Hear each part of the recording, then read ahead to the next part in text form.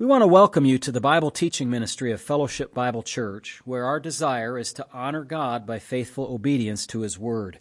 If you want to understand the Bible better, please continue to listen as Pastor Matt Postiff explains and applies the biblical text one verse at a time. You can reach us with questions or for more teaching audio and print material at our website, fbcaa.org. You can also watch our services live at fbcaa.org/live. We want to thank you for listening and pray that you will be edified. Join us now as Pastor Postiff opens God's Word. Good morning. Well, we're glad to see you back here. And what I told a gentleman yesterday is that we would look at another of the minor prophets. And Obadiah was the one that we talked about the last time. And I gave a couple of clues as to which book it might be, but I won't put you through all of that. I will tell you which book it is. The book is Haggai. Now, Haggai is easy to locate in your Bible because if you can find Matthew, then you don't have to turn far to the left side in order to get to Haggai. So that would be an easy, quick way to look for the book. It's a minor prophet. What's interesting, though, is when we talked about Obadiah, we said that Obadiah was the shortest of the Old Testament books. And, well, what about Haggai? Interestingly, Haggai is the second shortest. So, there we have it. So we'll be talking about the book of Haggai. I find it to be a very fascinating book. And today I want to talk about some introductory matters related to it.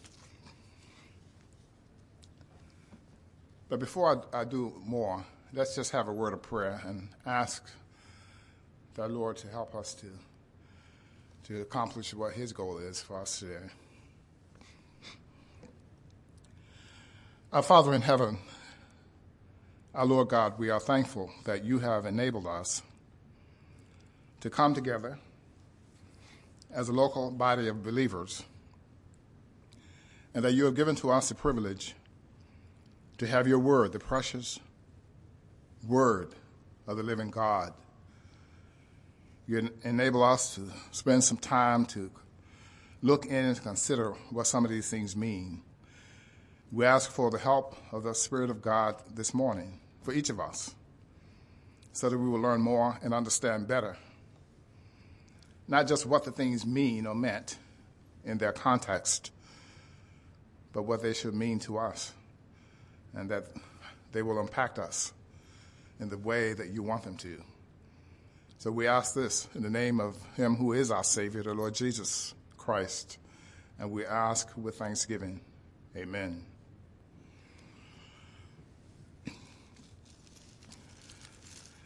Haggai.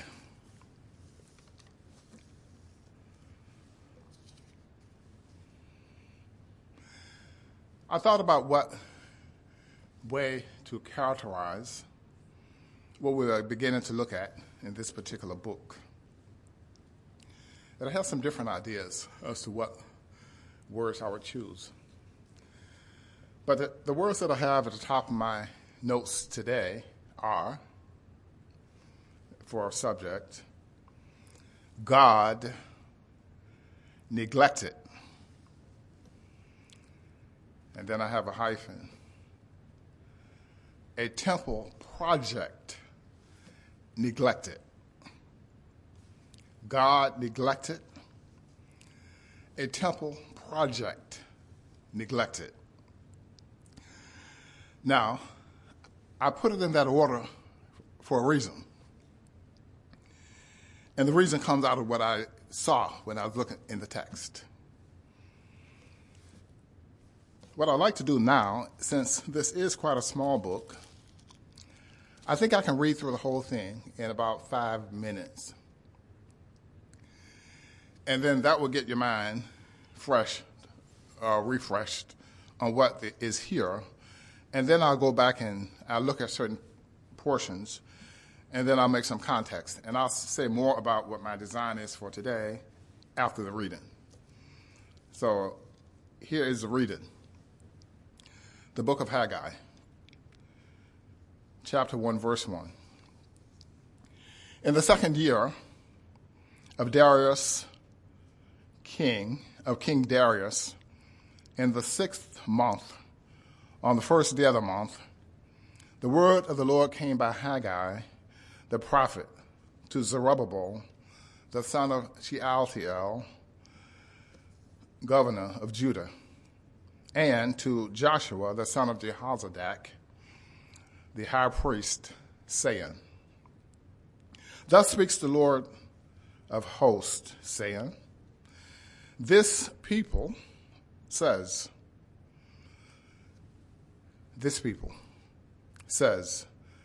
the time has not come, the time that the Lord's house should be built. Then the word of the Lord came by Haggai the prophet, saying, Is it time for you yourselves to dwell in your paneled houses, and this temple to lie in ruins? Now therefore, thus says the Lord of hosts, consider your ways. You have sown much and bring in little. You eat, but you have not enough. You drink, but you are not filled with drink. You clothe yourselves, but no one is warm. And he who earns wages to put them into a bag with holes. Thus says the Lord of hosts, consider your ways. You go up to the mountains, and bring wood and build the temple, that I may take pleasure in it and be glorified, says the Lord. You looked for much, but indeed it came to little.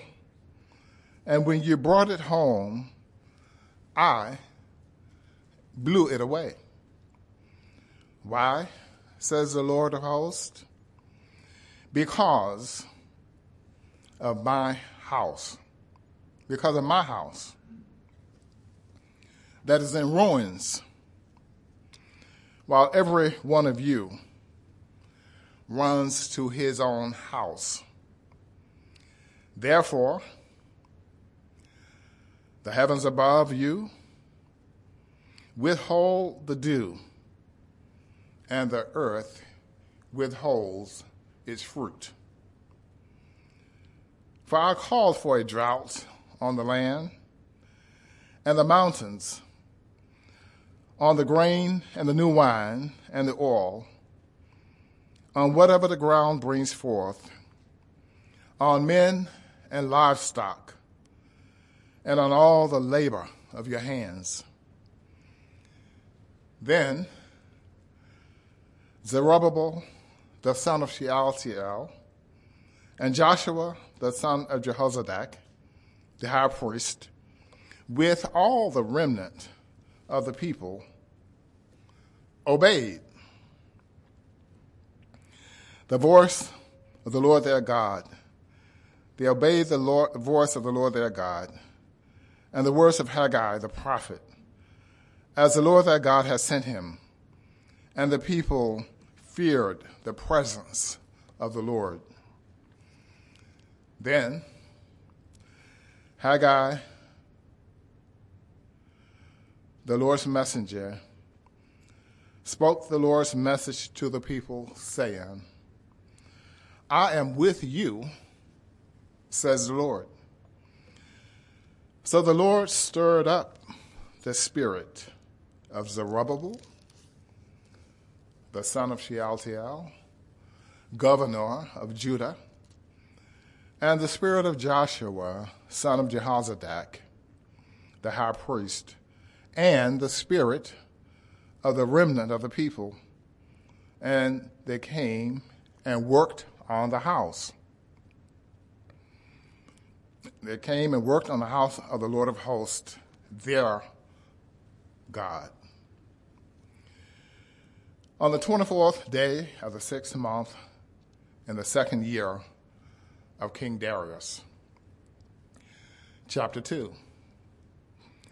In the 7th month, on the 21st day of the month, the word of the Lord came by Haggai the prophet, saying, Speak now to Zerubbabel, the son of Shealtiel, governor of Judah, and to Joshua, the son of Jehozadak, the high priest, and to the remnant of the people, saying, Who is left among you who saw the temple in its former glory?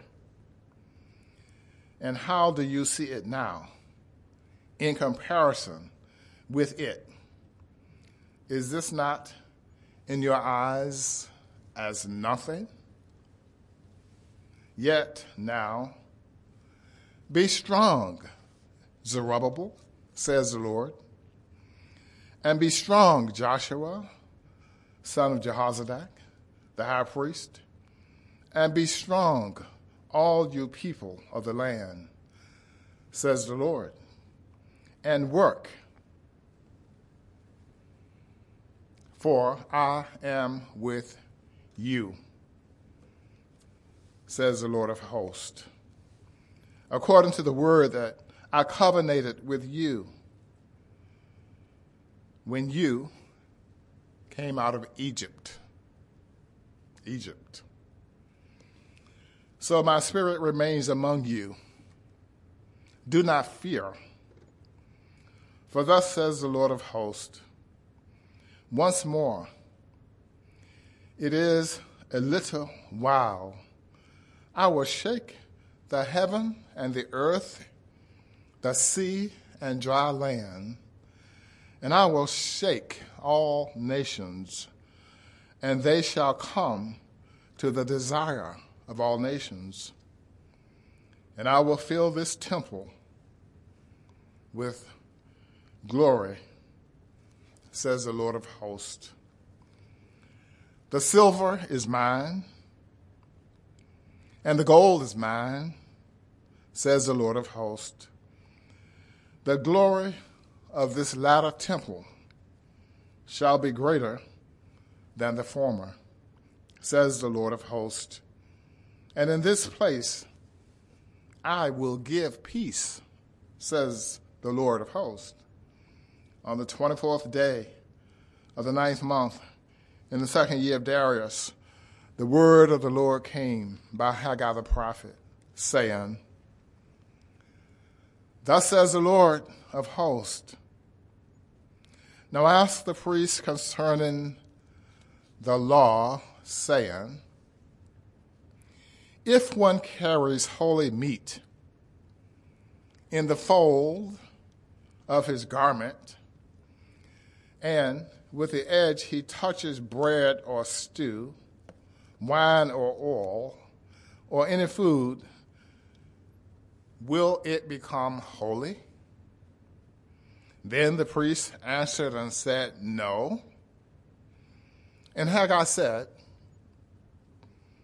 if one who is unclean because of a dead body touches any of these, will it be unclean? So the priest answered and said, it shall be unclean. Then Haggai answered and said, so is this people, and so is this nation before me, says the Lord, and so is every work of their hands, and what they offer there is unclean. And now carefully consider, from this day forward, from before stone was laid upon stone in the temple of the Lord, since those days when one came to a heap of 20 ephahs, there were but 10. When one came to the wine vat to draw out 50 baths from the press, there were but 20. I struck you with blight and mildew and hail in all the labors of your hands, yet you did not return to me, says the Lord. Consider now, from this day forward, from the 24th day of the 9th month, from the day that the foundation of the Lord's temple was laid, consider it. Is the seed still in the barn? As yet the vine, the fig tree, the pomegranate, and the olive tree have not yielded fruit. But from this day I will bless you. And again the word of the Lord came to Haggai on the 24th day of the month, saying, Speak to Zerubbabel, governor of Judah, saying, I will shake heaven and earth. I will overthrow the throne of kingdoms. I will destroy the strength of the Gentile nations. I will overthrow the chariots and those who ride in them, the horses and their rulers, and shall come down, every one by the sword of his brother. In that day, says the Lord of hosts, I will take you, Zerubbabel, my servant, the son of Shealtiel, says the Lord, and will make you like a signet ring. For I have chosen you, says the Lord of hosts.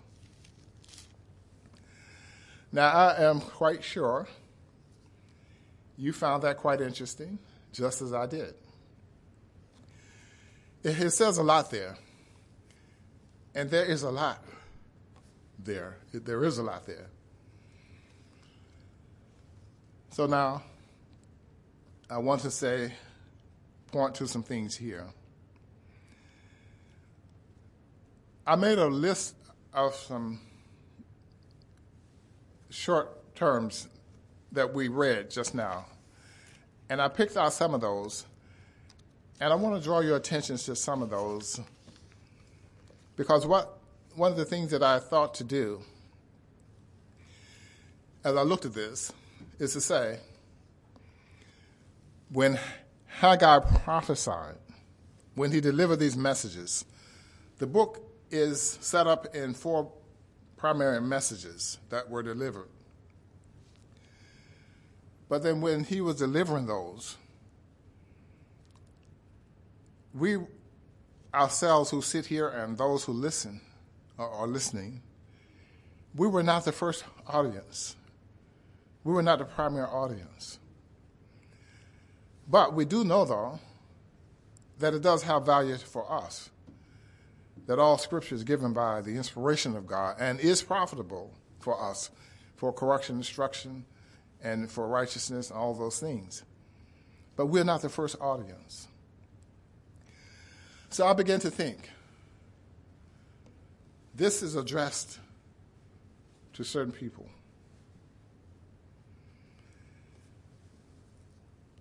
And there are certain names listed here. Let me go through the list, and then I'm going to spend some time talking a little bit about some of these things and why I'm looking at it this way. Because part of what I'm trying to do is to say, it is worthwhile for us to consider imagining being a part of that original audience. And if we are to be able to imagine that, then we have to have some of the information that they had when they heard it, historical information that they knew, which when we first read this, we may not be thinking on those things, or maybe are not even aware of those. Now, obviously, it will be an imperfect exercise, but I think it's a worthwhile one to think about those things. But let me just point out some of the terms here. I have a number of them, quite a number. I'm going to read through these quickly. Darius is mentioned here in verse 1. He was a Persian king, not a Judaic king, but a Persian king. Zerubbabel is mentioned here. He is the governor of Judah, not the king of Judah. We have Joshua here, who is the high priest. And so we know those kinds of people have responsibilities. We have listed here, it says, the word of God. There's something that says Haggai the prophet. There's this two-word phrase, this people. Now, the Lord is speaking. He said, this people. He didn't say in this place, my people. Now, we got that a lot in Obadiah, right? My people. But he didn't say that. It says this people. It says the Lord's house. This temple. My house. Then these questions, these rhetorical questions that were asked, will it become holy? Will it become unclean? There's a phrase, a remnant of the people. There is that word, this temple in its former glory. And here's a very interesting expression. It says, when you came out of Egypt. That's quite interesting. They came out of Egypt. Didn't they just come out of Babylon, this remnant? They came out of Egypt. But Haggai is focused on people who didn't just not come out of Egypt. They have come out of Babylon. Interesting. And again, in verse 7 of chapter 2, it says, this house. Verse 9, this latter temple. And then the former temple. The Lord's temple. And then in that day. In that day. What day? That's an eschatological day. So one of the things is that I want us to notice is that Haggai, as short as the book is, containing only 38 verses, you notice that it talks about the covenant. That's the Mosaic covenant. But it also talks about an eschatological day, a future day that hasn't yet come. So that this little book has a range that spans all the way from the Mosaic covenant to a day that hasn't come yet. So it's a minor prophet, but it can't be minor in its message to cover all that range. That's the argument that we're making. Now, this book, the datum that is here, because of the datum of Darius, the historical documents of the Persians have us to understand clearly what the dates are. And so the year 520 BC. Another thing that's interesting is that the messages were given within a short span of time, all four given within 4 months. And so at the beginning of that time, there's this word about this temple, the temple building project. A temple project neglected. But by the end of the 4 months, they were back at work on the temple. Now, Haggai doesn't tell us, but they did keep on working. And within 5 years, they had it completed. And so they had another temple. It didn't have the glory and the ornateness of Solomon's temple. But that wasn't the issue. That wasn't an issue for God, because God says, I will be with you. And so his presence is the thing that matters, not the ornateness of the building. While there is importance to the building, but the presence of the Lord is the primary concern and consideration. So, let me turn back now then to Numbers chapter 19.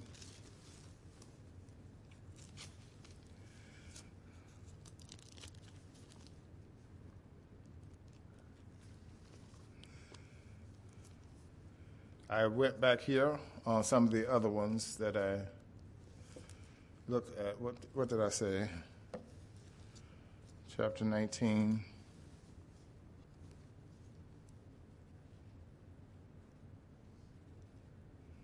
I'm trying to see if I picked up the correct reference here for what I want to look at. No, that's the wrong book. I knew that didn't sound right. If you return to Exodus, or just listen to me when I turn there and read, it's Exodus chapter 19. And I'm going to begin at verse 6, and I think I'll just read 3 verses or 4. Exodus chapter 19. So now what we're looking at, the people who are referred to here are this people. I want to read something about that. Now, this is, let me start at the beginning of the chapter, and just to get us oriented in Exodus chapter 19. In the 3rd month, after the children of Israel had come out of the land of Egypt, on the same day they came to the wilderness of Sinai. They came out of Egypt. And that was one of the phrases that I drew your attention to when you came out of Egypt and that covenant. And here is what it says. I'm going to skip down to verse 5 for the interest of time here. Now, therefore, if you will indeed obey my voice and keep my covenant, then you shall be a special treasure to me above all people, for all the earth is mine. And you shall be to me a king, a kingdom of priests, and a holy nation. These are the words which you shall speak to the children of Israel. So Moses came and called for the elders of the people and laid before them all these words which the Lord commanded him. Then all the people answered together and said, all that the Lord has spoken, we will do. So Moses brought back the words of the people to the Lord. And the Lord said to Moses, behold, I come to you in the thick cloud, and the people may hear when I speak with you, and believe forever. That the people may hear when I speak with you, and believe forever. So Moses told the words of the people to the Lord. So that is what I wanted to draw our attention to. Because as I said, when Haggai is speaking, he's not speaking to the first generation of people who came out of Egypt. But he is speaking to their descendants. He's speaking to the same people, not the same individuals. The same nation, but not the same individuals.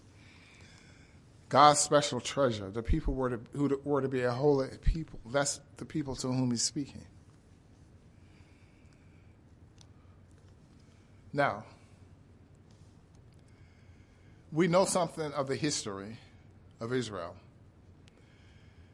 and what happened with them over the years. I'll just revisit some of that. David was a man who was described by God as a man after his own heart, a man after God's own heart. God knew the thoughts and the intents of the heart of David. David did some egregious sins. We know that. But he was a man after God's own heart. David came to the end of his term on the earth,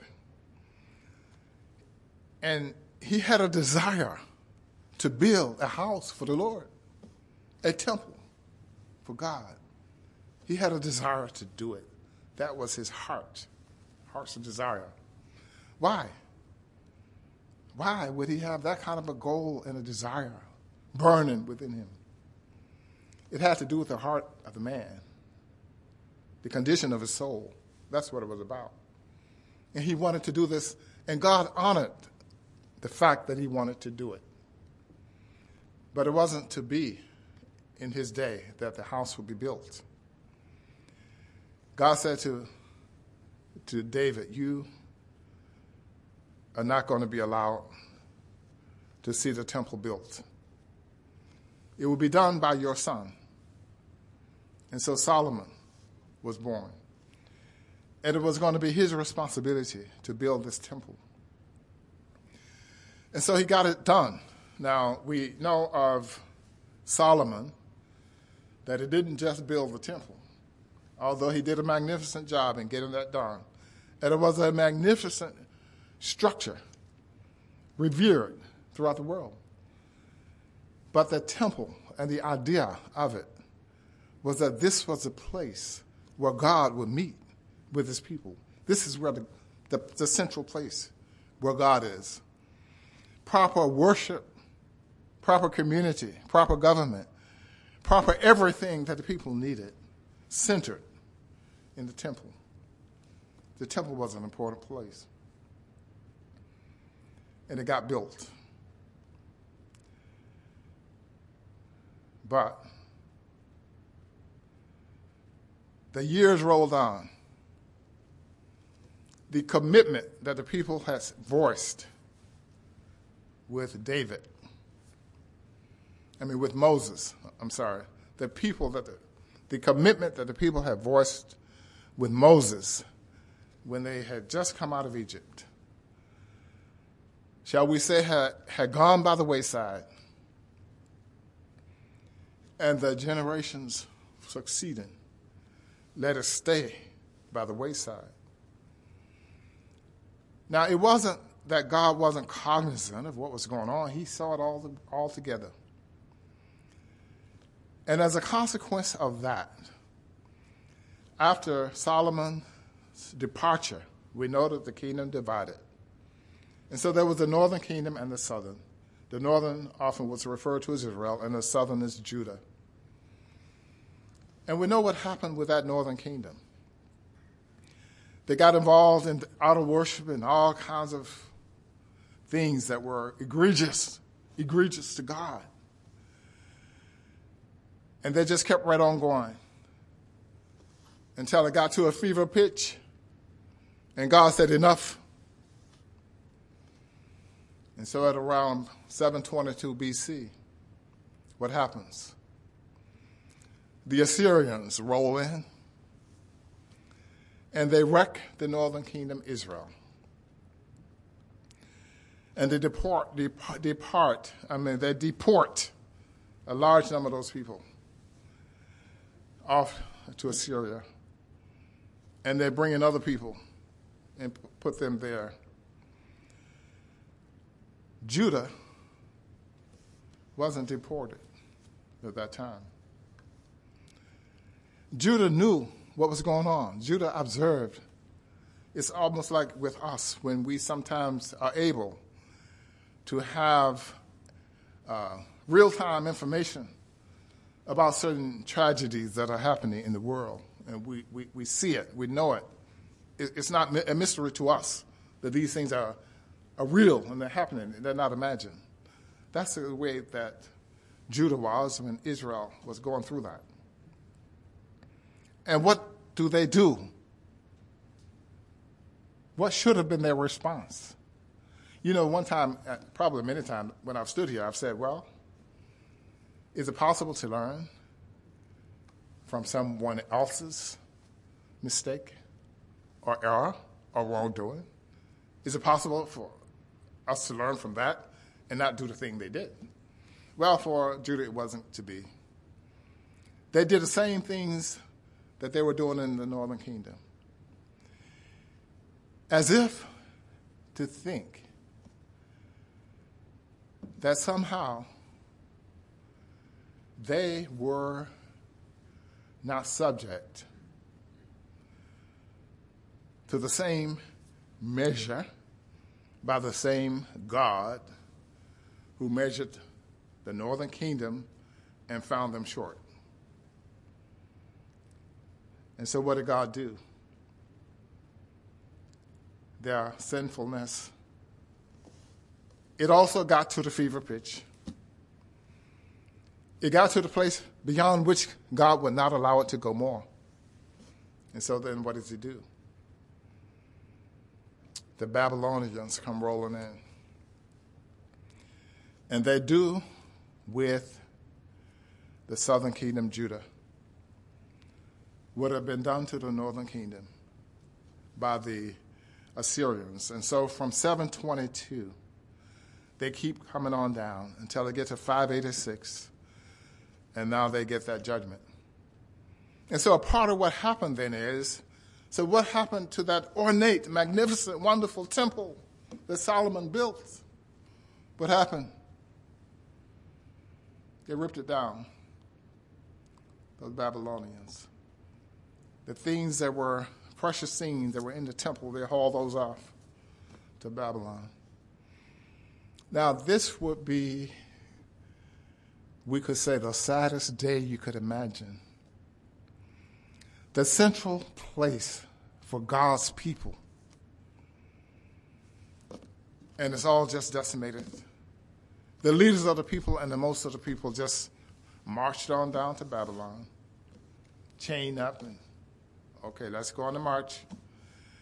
They're leaving behind some of the poorer people to care for the land and that. But that's what happened with them. Sad indeed. Now, God in his program has ordained that that's not all that is to be done as far as the temple and his presence with his people.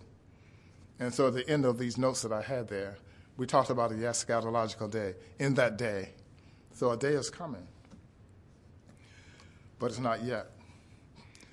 So then, what happens? See, Jeremiah prophesied that the people were going to have to go down to Babylon and dwell there for 70 years, and this was a punishment for what they had done. But then after that time, they were going to be allowed to return. And so God raises up. He uses these non-Jewish people, non-Israelites. He used them to permit their return. Cyrus issuing a decree and even making provisions for the rebuilding of the temple. Now, so at about, I think it was 538 when they were permitted to go back, or 537, I think maybe the decree in 537, somewhere there, 538, 537. And so the people began to return, so that the remnant returned to Judah. And from the information that I've looked at, they returned in three waves. The first wave was in 538, and they were about 50,000 people. And Zerubbabel was in that crowd. And then later on in 458, Ezra led a group back, and then Nehemiah after that at about 444 BC. So the people came back, and they had a goal to rebuild the temple. And they started on the project, but they had a lot of opposition. And so after 2 years, after they got the foundation in, the building project came to a halt. And so that's about 536 BC when the project comes to a halt. They got a foundation in. But a building with just the foundation and nothing more is not a completed building. And so God sends Haggai with a message. And the message is that the temple is important. It is important that it gets built. Now, one of the things is, so why is the temple important? Is it just because of the people? No, God. The temple is important to God. God says, I will be with you. Shall I said that the glory of God really is the issue? But the people have an integral part in what is necessary for God to get his proper glory. And so they're out of joint. God has to work with them, get them back in joint again. But to glorify God and to honor him. And that's what it really is all about. So we as we start here in this book of Haggai, where he says, well, this people, I'm jumping now into verse 2 of Haggai, chapter 1. This people says, and I made note that it doesn't say my people, though many times in many of the books, God refers to the people as my people. But he's saying this people. It's like a distancing. They're not behaving. And I'm not going to use that phrase just now, although they are still his people. But they were saying it's not time to build the Lord's house. Now, you will remember that there were supplies that were already made available for the building of the temple. And it was my understanding that there were sufficient provisions made for them to be able to go ahead and build the temple if they would have been able to keep to the project. Now, we understand that there were some temporal issues and opposition and all that interfered with the work. But for it to lay dormant for 16 years, God says, no. Get back to work and build the temple. And they obeyed and they did it. And so that's the beginning of Haggai. So here now we have a people who we first started connecting with them in our talk today when they came out of Egypt and the covenant that God made with them. And so they came out of Egypt. They had all those years, and now they've had their fall, and they had their judgment, and they had their deportation to Babylon. And now a remnant has been permitted to return. And so now it's time to get things back in order for the proper worship of God again. That's where they are. And this is what Haggai is focusing on. You got to have proper worship of God. If you don't have it, you need to stop, pause, and start again and get it right. Because until that happens, he's saying, things are just not going to be what they ought to be. It's just not going to happen. So God is saying to Haggai, tell the people, it's got to be my way. And when they do it my way, everything is going to be okay. pray. We'll pray and close. Our Lord God, we are thankful that you have promised that when we do it your way, everything will be okay. Help us, Lord, to learn from your word, that the Spirit of the Lord can work in our lives to the glory of God. We pray with thanksgiving. Amen. Thank you very much for your kind attention.